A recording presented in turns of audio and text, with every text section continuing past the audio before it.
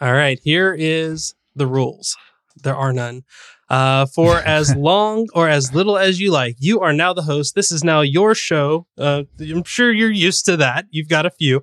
I am your guest, and no question is not allowed. Again, as many questions as you like, as little or as long as you like. From this point on, the time is yours. Jay, welcome to the show. Thanks for being here. I'm glad to be here. First time, long time. I have three big questions that I wanted to ask you. The first, and this is something I always want to know from fellow podcasters, is why do you podcast? Not only why did you get into it, but why do you keep doing it? It's not to be rich, because that just, I don't know who told me that was going to happen, but that was a lie. Listen, I feel like it's a huge accomplishment that I can even possibly make a living. No, I think Joe Rogan may be the only person who gets rich doing podcasting. I was happy when I went to, I don't really have a way to have people give me money. They literally have to tell me, I want to give you my money for this. And for the first time, we paid for the podcast in full this year off of patronage. And nice. It wasn't a matter of even like, we had a Patreon before that didn't work out. We had a private group that didn't work out. It just, again, less things to worry about. But why do I podcast? Because I don't have a face for television. I mean, I don't know. I love podcasting. I love listening to podcasts. I am subscribed to way too many podcasts to listen to at regular speed or time. But I think that there is something connected to like that NPR feel. When I was growing up, my grandfather is hands down probably the biggest influence on my life. And one of the things that we always did when we were going to pick up my mom from TVA, was Tennessee Valley Authority. Exactly. We would. My uncle worked for that. Really? Yeah. That's awesome. But yeah, we would listen to NPR on the way there and on the way back. And it's amazing to see that like now they've even gotten to podcasting. And that idea, when I moved out, I remember my first apartment was me, my cat, and a radio. And like, I didn't have a TV. I had like one chair that was like my living room furniture. And I used to sit in my little apartment listening to NPR like all day long. And I wanted to get into radio. I wanted to get into music. I have family members that are in music. And I mean, I play some instruments and I do all of my editing and stuff. And I do editing for other podcasters and all those things. And I felt like radio wasn't going to be it. I was graduating when radio was on the outs, or at least for the mainstream. And I knew that I didn't have a chance at radio. I was a college dropout. I was a military veteran. I wanted my voice to matter, and I wanted to find a way that I could make it matter. And at the time, podcasting felt almost like pirate radio. Mm-hmm. And I thought that there was something cool about that. I grew up listening to a pirate radio channel that was around for like, it actually became a full-fledged channel because it became so popular. Wow, that's pretty rare. Yeah. Yeah. So it was, that idea of like, I can have this voice and nobody can stop me. Like that was so amazing. I could pull up conversations from people that I wanted to talk to. I could have, my thoughts and opinions shared to whoever wanted to listen. And I mean, to me, that was like the coolest thing ever.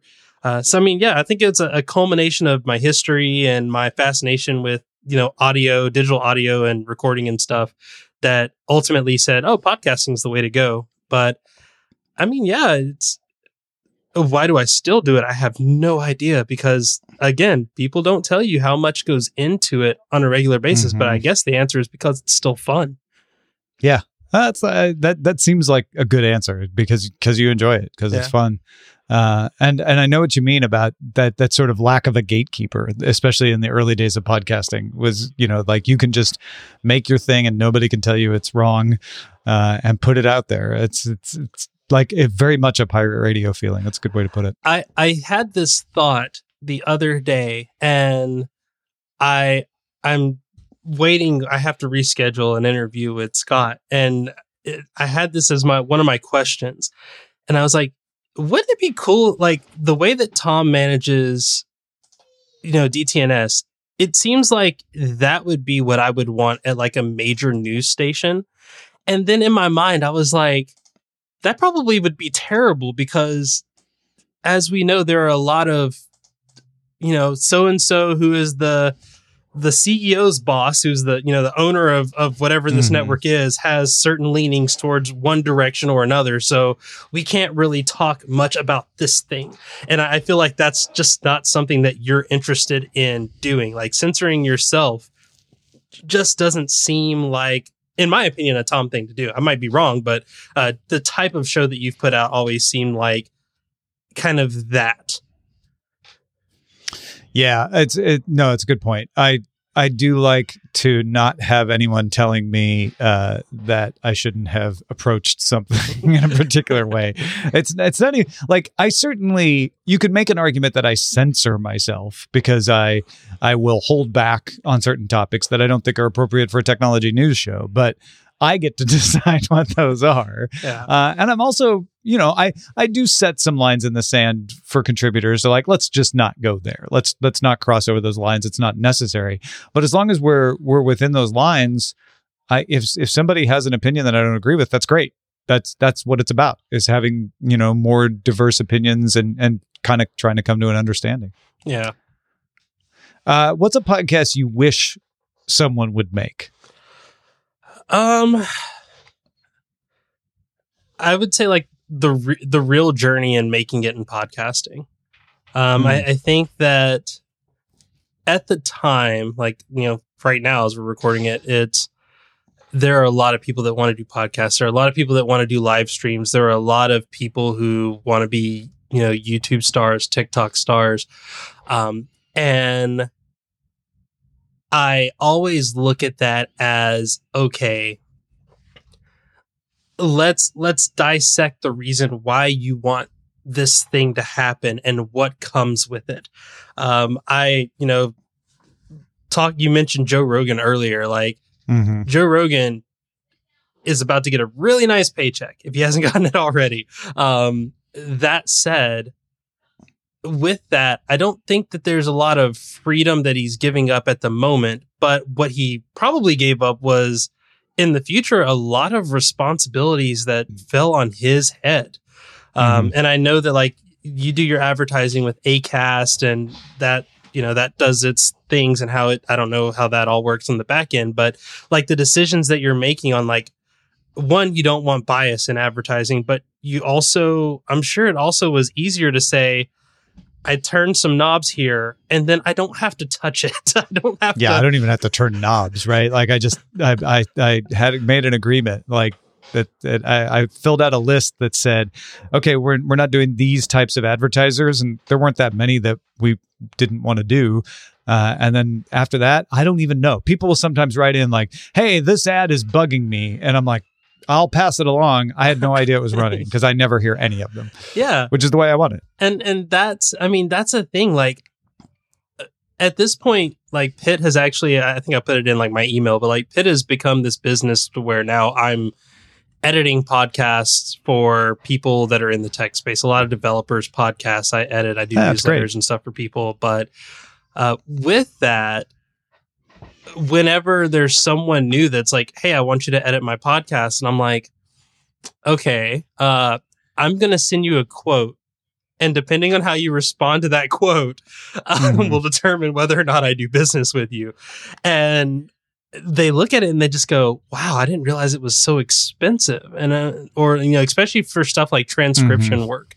Oh gosh. Yeah. And I'm like, okay, well, thanks, but no thanks. I'm kind of good now where I'm at. And they're like, well, how can you charge that much for a transcription? And I'm like, well, you have to think an hour-long transcription that's, even if it's done using some kind of algorithm, which I wrote the algorithm. That's one of my, I actually built a Python package that is used for tying into Amazon Transcribe. So like, oh, cool. I mean, I built the tool and it still takes me forever to do these transcriptions. Yeah. No kidding. I for know a little more, I took some of my older editors' desks where I had gone into a single topic, ran them through Otter AI to get a transcript. And then you spend a couple of hours going through and cleaning that up, right? Yes. Like, and making sure it makes sense. And that's the thing is Otter AI is considered like one of the top services for transcriptions if you're doing them by yourself.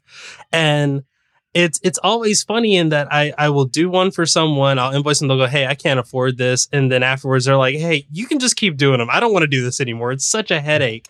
Yeah. So, I mean, if I were to listen to a podcast, I want to listen to a podcast about people who are doing podcasts, but we're just like, these were the expectations that I had coming in.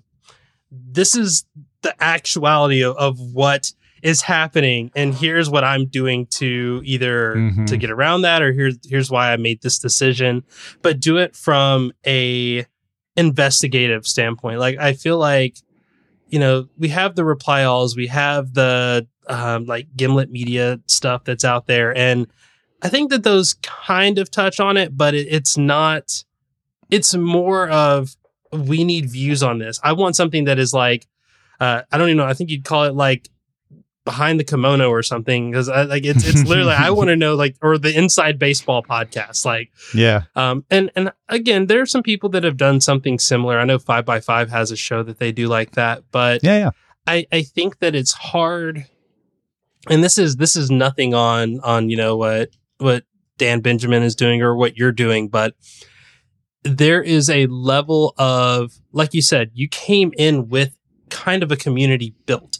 It was established for years. And granted, I'm sure like when you left Twit and when you left CNET, some of those people didn't come with you, but I'm sure that that's a lot easier than if you're starting with, I have me and my mom and yeah, you know, and figuring it out. Cause I mean, even my story, I had a huge Facebook group, you know, not even huge. I had a couple of thousand people in a Facebook group.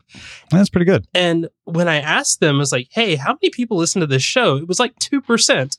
And people were just joining to be members of something. And it was like frustrating. So I got rid of that group and started a private thing. And it was funny because 8 people came along and I was making 8 times more than what I was doing with the Facebook group. Right. And right. I think that people, I think Brian Brushwood said this on his happy hour earlier, and it was really good. It's like, people are chasing money for fame, and some people are chasing fame for popularity, and some people are chasing popularity for money. But most people don't realize that not all of those things are necessarily connected. Yeah. It's not all. You don't just work hard and win the prize. Right. All right, last question. What's that thing you think everyone's missing? The thing that everyone's missing. I would say probably the idea of, does it really matter though? I think there's a lot. And I'm not referring to anything like political or sociologically. But in the grand scheme of things, my podcast, even if I have 1 million downloads over the course of my life, in the span of humanity, does it really matter though? And I say that not to discourage people to not do it. I say that to encourage them to do it without any expectation or any type of, well, if only 20 people listen to this week's episode, then it's a failure.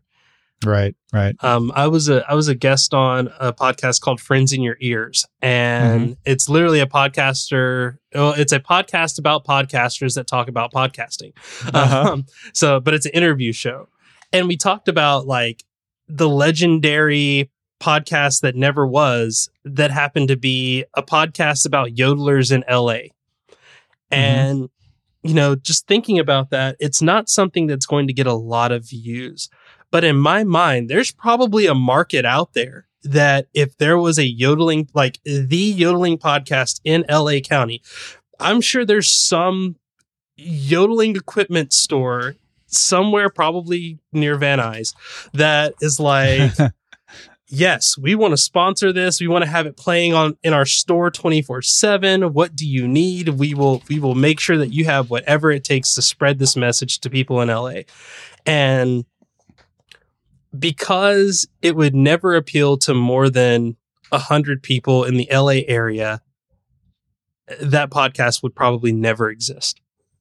And I've had that conversation with developers about, oh, well, I don't know why I would ever have to do a podcast, or I don't know why it would be important. I've talked to the creator of programming languages they're just like, I don't get podcasting. Why would my language need a podcast? It makes no sense to me. And I'm just talking to them like, it doesn't make sense to you, but there's someone out there that would love to hear maybe not your opinion, but the opinion of other people in that community and in that space.